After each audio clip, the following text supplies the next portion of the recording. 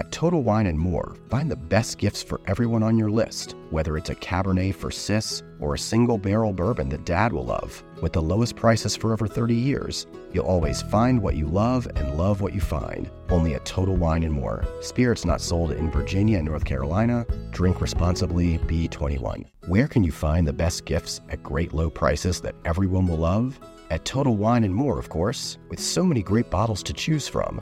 Find something for everyone on your list, whether it's a Cabernet for your sis, sparkling wine for a coworker, or a single barrel bourbon for Dad. And if you need any help, just ask one of their friendly guides for advice. With the lowest prices for over 30 years, you'll always find what you love and love what you find. Only at Total Wine & More. Spirits not sold in Virginia and North Carolina. Drink responsibly. Be 21.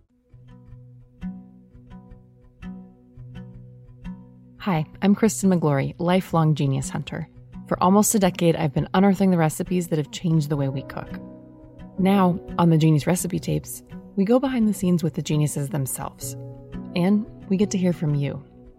This week, I'm talking with Michael W. Twitty, James Beard Award-winning culinary historian and author of the new book, Rice.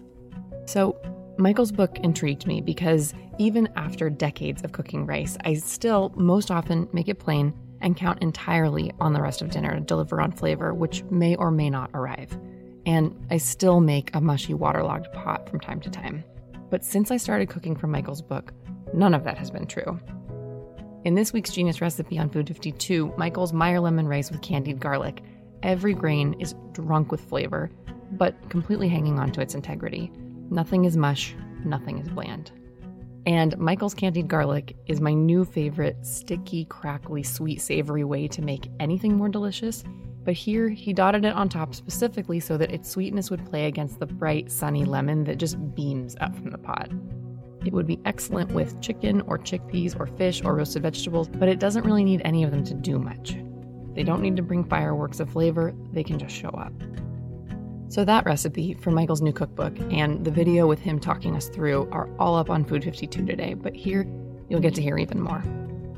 About how to play with recipes but still be true to their origins, how to create richness with what you have, and about the African origins of many southern rice dishes through the farmers and cooks enslaved from the not coincidentally named rice coast of West Africa. At the end of the episode, we will also hear from a few of our listeners on the ways that they cook their ideal pots of rice. And while it would be overly simplistic to ask about the perfect pot of rice, I think that what each of us chooses to exist within those boundaries comes with a lot of, as Michael would say, intention and attention and potent history. So we'll start there. Here's Michael on what he looks for in his own ideal rice and how he gets there. I guess for me, it's about feeling. It's about the way the rice feels in my hands dry. The way the rice feels in my hands as it's being soaked and washed.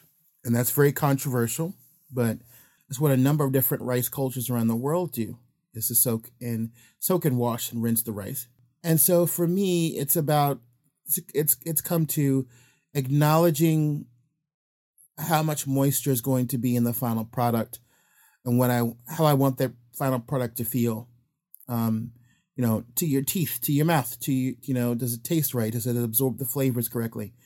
All of that. And of course, basmati, jasmine, long grain, short grain, arborio, brown rice, all have very different standards. I typically use long grain rice, and that disappoints people because there are literally 10,000 plus varieties of rice in the world, and I use the most basic one, but I do that because of reliability. It's the way it plays with moisture, the way it gives you that distinct, each grain on its own feeling on your plate, in your hand, in your mouth, that let's say a short grain sticky rice would not. So I don't use a rice cooker. I'm not good with math or numbers. I know this is a pitiful answer, but I'm such a home cook and such a traditional cook. You learn to cook with intuition, with feeling, and with your eyes and your other senses. I remember one time I was at the Smithsonian Folklife Festival, and there was a woman who was from Uzbekistan. And it was funny because we're in the kitchen together, and there was a translator for some things, but really it was just me and her having to interact the best we could. And I guess that was by design. There was a point where we both grab like a piece of cloth and some foil, and we like crisscross each other and go to the pot to put it on top of the pot. And it was funny to us both because given the fact we did not speak the same language, but we understood from very different backgrounds. This is how we make sure the rice is cooked, correctly or properly. So I know that's a weird, rambling answer to your question, but it's hard to write recipes from that standpoint. And everything. That's why people go, well, where's the recipe?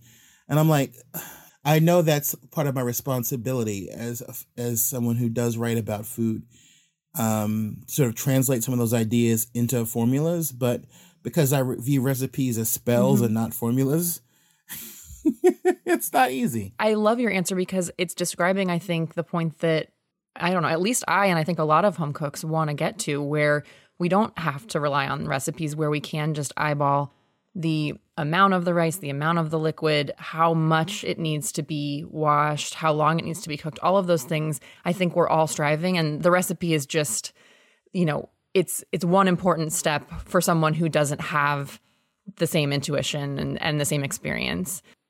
It's interesting that you say you don't take to recipes, you don't work in recipes, because your book is full of really great, clear recipes. Was that challenging for you to develop those and test those?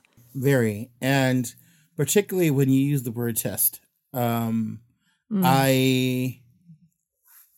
am very guilty of, if I can get through something on the first try and take, good copious notes and really be aware, that's a done deal for me.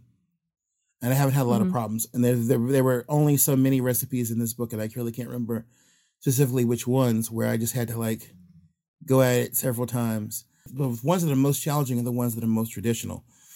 Say, for example, like Moros Christianos and other things, which, are very forgiving to a certain extent, but also require you to be really sort of intentional.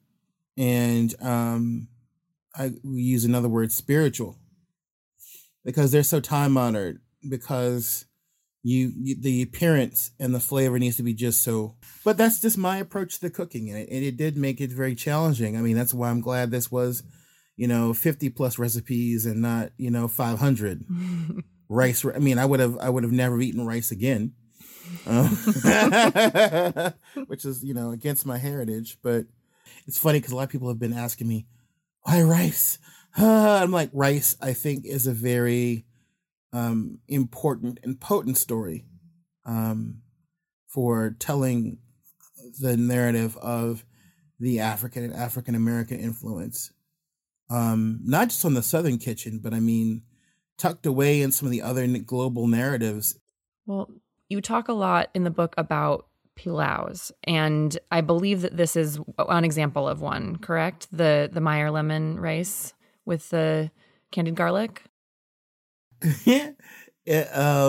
So that's not so much a pilau or purlu. It's just that's me messing around in the kitchen. That's me being silly. And me being thinking I'm somebody, thinking I got something to try. That's what that is. I mean, I would love to be able to say, yes, it's from the lemon people of the lemon islands and their lemon ways with their lemon heads.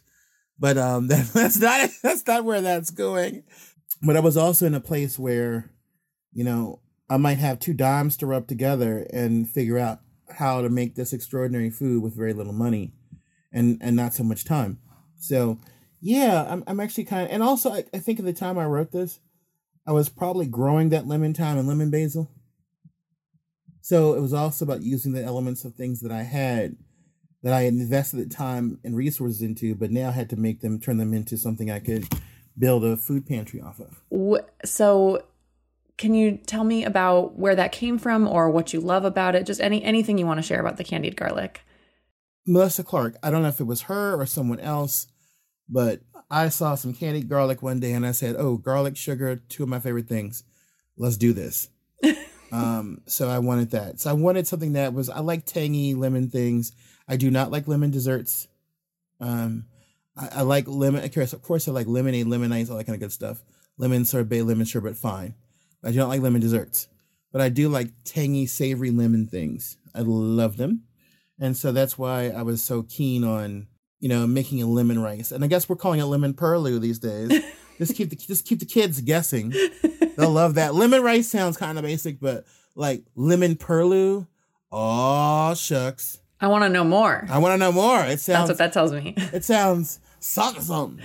But that's kind of really what it is, because the idea of a purloo is that you have this strong flavor base, no matter what it is, and then you marry that with rice and let them duke it out. Wait a minute. You said marry and duke it out. That's unfelicitous, isn't it? It is fitting, though. It is fitting. I mean, you're married, right? I'm married. We know. Yes, we know. Did you take out the trash? Hey, it's Kristen. Are you enjoying this chat with Michael as much as I did? If so, please head to the Genius Recipe Tapes and hit subscribe so you don't miss out on other conversations like this one. Like my recent interview with King Arthur Baking Company's team on what it was like to develop their 2021 recipe of the year, perfectly pillowy cinnamon rolls. In the second half of the episode, we are going to get into how a deeper understanding of where dishes come from affects how Michael cooks. Stay tuned. You reach for the top olive oils and invest in the best pans. But in the kitchen, how well do you care for your greatest tool, your hands? When mine take a beating cooking and cleaning, which is often, I use Bag Balm to work its wonders on my poor, distressed skin. Created 125 years ago on a Vermont dairy farm, their soaps smell great and clean hands without stripping moisture, and their fast-absorbing lotion means I can quickly get back to cooking. Treat your hardworking hands to Bag Balm, every chef's best friend. Use code FOOD52 for 20% off your order on bagbalm.com, good through 2024. You reach for the top olive oils and invest in the best pans. But in the kitchen, how well do you care for your greatest tool, your hands? When mine take a beating cooking and cleaning, which is often, I use Bag Balm to work its wonders on my poor, distressed skin. Created 125 years ago on a Vermont dairy farm, their soaps smell great and clean hands without stripping moisture, and their fast-absorbing lotion means I can quickly get back to cooking. Treat your hardworking hands to Bag Balm, every chef's best friend. Use code FOOD52 for 20% off your order on bagbalm.com, good through 2024. Well, what does define a pilau or a purloo? It's conglomerate nature. I think that it's, if I called it a rice casserole, I'd probably, I can already feel the rocks coming at me through the window. But it's sort of like that. It's that one pot, one dish. And I know that's silly because it's a lot of one pot and one dish meals around the world, and especially in kind of rustic, rural, peasant cultures, especially that of the South. But I think that it's funny because it's a layered idea, a layered concept, because you do have this word which comes from Central Asia, right? Pilau, pilaf, and it comes through palov. The word and terminology doesn't exactly speak to an exact or direct origin. So there is some of that heritage of rice going from Southwest Asia through the Mediterranean, through the Iberian Peninsula, which was under Moorish rule, then complicated by the fact that rice in the New World, in the Western Hemisphere, is a story of enslaved Africans knowing about growing and cultivating rice, but also preparing it. So almost all the rice dishes that we see in the Atlantic world, and they all have the imprint of West African cooking. Rice was grown by villages and commercially outside of the rice belt for the slave trade. It was demanded of them by European colonial powers, but also by African elites who were engaged in the slave trade to have basically food plantations where you grew yams and rice and maize and other things for the sole purpose of outfitting slave ships from Ghana, from Angola, from Nigeria, what is now Ghana, Angola, and Nigeria, and other spaces. And of course, that rice is more typically Ariza sativa or Asian rice, whereas Ariza glaberrima, African rice, was the predominant type before the coming of the Europeans. but also there was quite a significant growth of Riza sativa by way of the gold routes and silk routes with the Arab world, with the Islamic world. So we have all these different pieces to the puzzle, and we have this word which suggests, a deeper connection. Karen Hess, the great culinary historian and food writer of late, she went to great lengths in the Carolina Rice Kitchen to kind of like draw this link, but I don't think it was there. I think that it was these cooks from West Africa didn't need a lecture about rice of Central Asia, but I think some of the culinary ideas, the food ideas, the flavoring, some of the methods may have trickled down, but that trickle down was a long trickle down. You see what I'm saying? It's like it takes a lot to get, eke out that sort of like, okay, so from Persia and from medieval Europe and from the Iberian Peninsula and the Mediterranean, France, blah, blah, blah, blah, blah. Whereas Sierra Leone, Liberia, Senegal, Gambia, Guinea-Bissau were right there. Mm-hmm. Mm-hmm. You see what I'm saying? They were right there and present. So it was a combination of a few trickle-down ideas, I think, that had come from a long, long way. And also a lot of knowledge in the heads, hearts, and taste buds of the African women and African men who were cooking, this rice for over 300 some years in the American South. So, Michael, with all of this history and all of these pieces of information that you have gathered in your research and all of the people you've talked to and all of the dishes you've cooked, how is this in your mind as you're cooking rice in your kitchen on a daily basis? It's certainly informed my pantry, what I have around. Right now there's arborio rice, there's basmati, there's jasmine, there's long grain, there's Carolina gold rice, and there's rice from West Africa. Things I've picked up, things that I've bought, things that I've gotten from other people. I certainly now have certain preferences about what kind of things I use. Like, I'm not too bougie about it, but I really am like, if I'm going to do this, I'm going to do it with the best. I kind of plant in mind in my little pots certain kinds of tomatoes, Amish pastes, and San Marzanos and Cherokee purples and other things, and large red tomatoes, which are the old Southern tomato. And I guess I say all this to say that for other people, I think that it's about lifestyle, and that's at odds with being poor, and that's at odds with just trying to survive, and that's also at odds with ancestral memory. And so for me to approach a pot of rice means to have the best ingredients I can that are also economical and within limit. It's just like when the minute you start getting super, super, super fancy and super out of the box with it, you start to also lose the element of satisfaction. Also pride in your work. The idea that you can grow a few things, that you can acquire a few things and put together something very simple, but, irreplaceable and tasty and satisfying. It's just, that's just how it works. The minute, it's kind of like when Michael Solomonov said on stage when I was doing a program at the Jewish Museum, he said that, yeah, I could throw in this or that, but that ingredient, but then it goes from being Jewish or Israeli to being Italian or Greek. And that statement really got to me because it was true. It's like, well, yeah, you can throw some Parmesan on it and you can throw some of this and some of that. But then the minute you do that, it's no longer where it's at. And I think in the same way that in this sense, being careful about these ingredients and being careful about how you do it up is so important because it helps you retain the proper feeling, intuition, and spirit. I still think those are my key ingredients. I can't get away from that. So I want the people who cook the food that I put on paper, the recipes, the spells that I put on paper, I want them to have like 3 different paths, one of which is patience and searching. So when I tell you, okay, Kristen, I want you to grow these type of tomatoes or grow this type of herb that, you can wait 3 to 4 months for.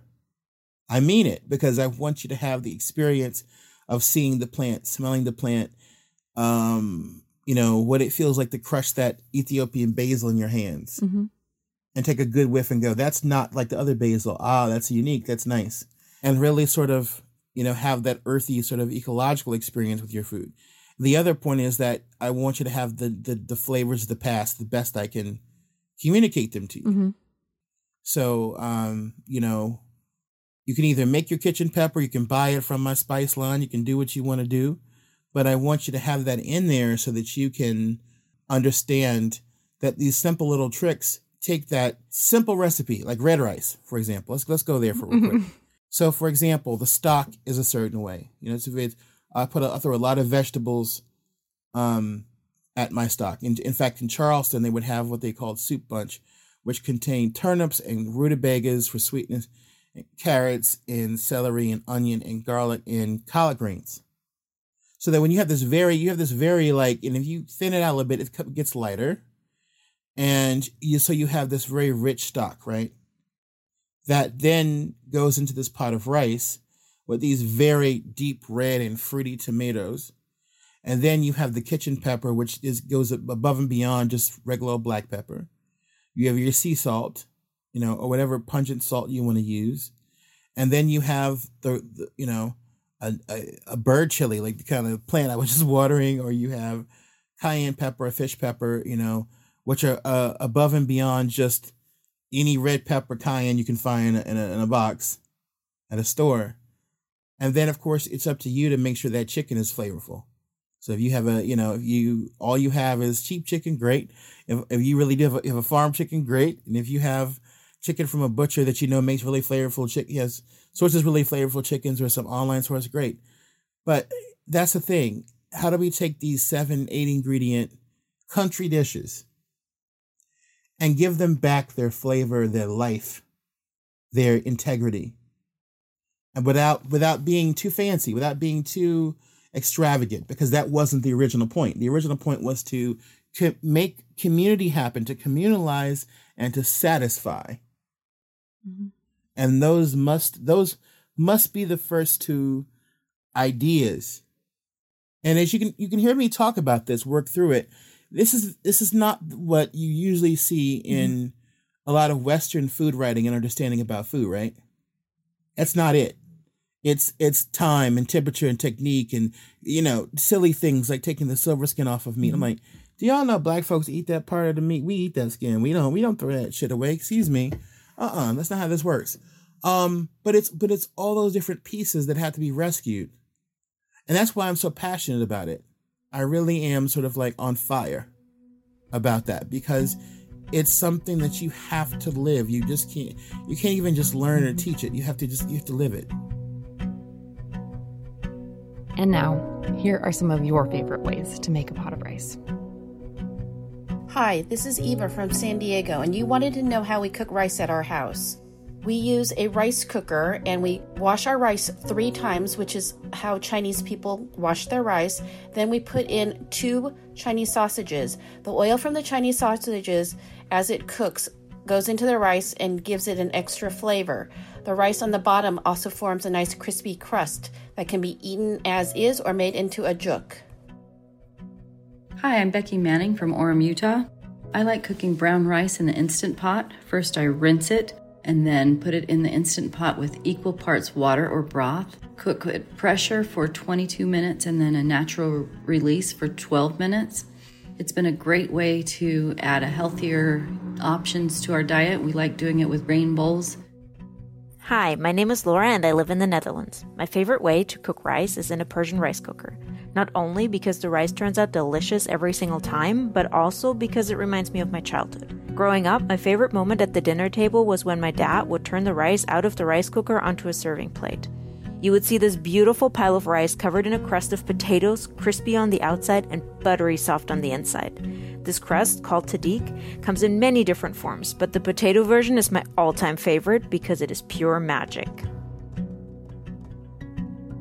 Thanks for listening. You can find Michael on Twitter at Kosher Soul and on Instagram at The Cooking Gene. And you can find his new book, Rice, anywhere books are sold. Our show is put together by Coral Lee with support from Emily Hanhan. If you come across a genius recipe that makes you double take, candied garlic style, I would always love to hear from you at genius@food52.com. And if you like the Genius Recipe Tapes, please do take a sec to go rate and review, or even just subscribe if you haven't already. It all helps us out. Thanks so much. Talk to you soon.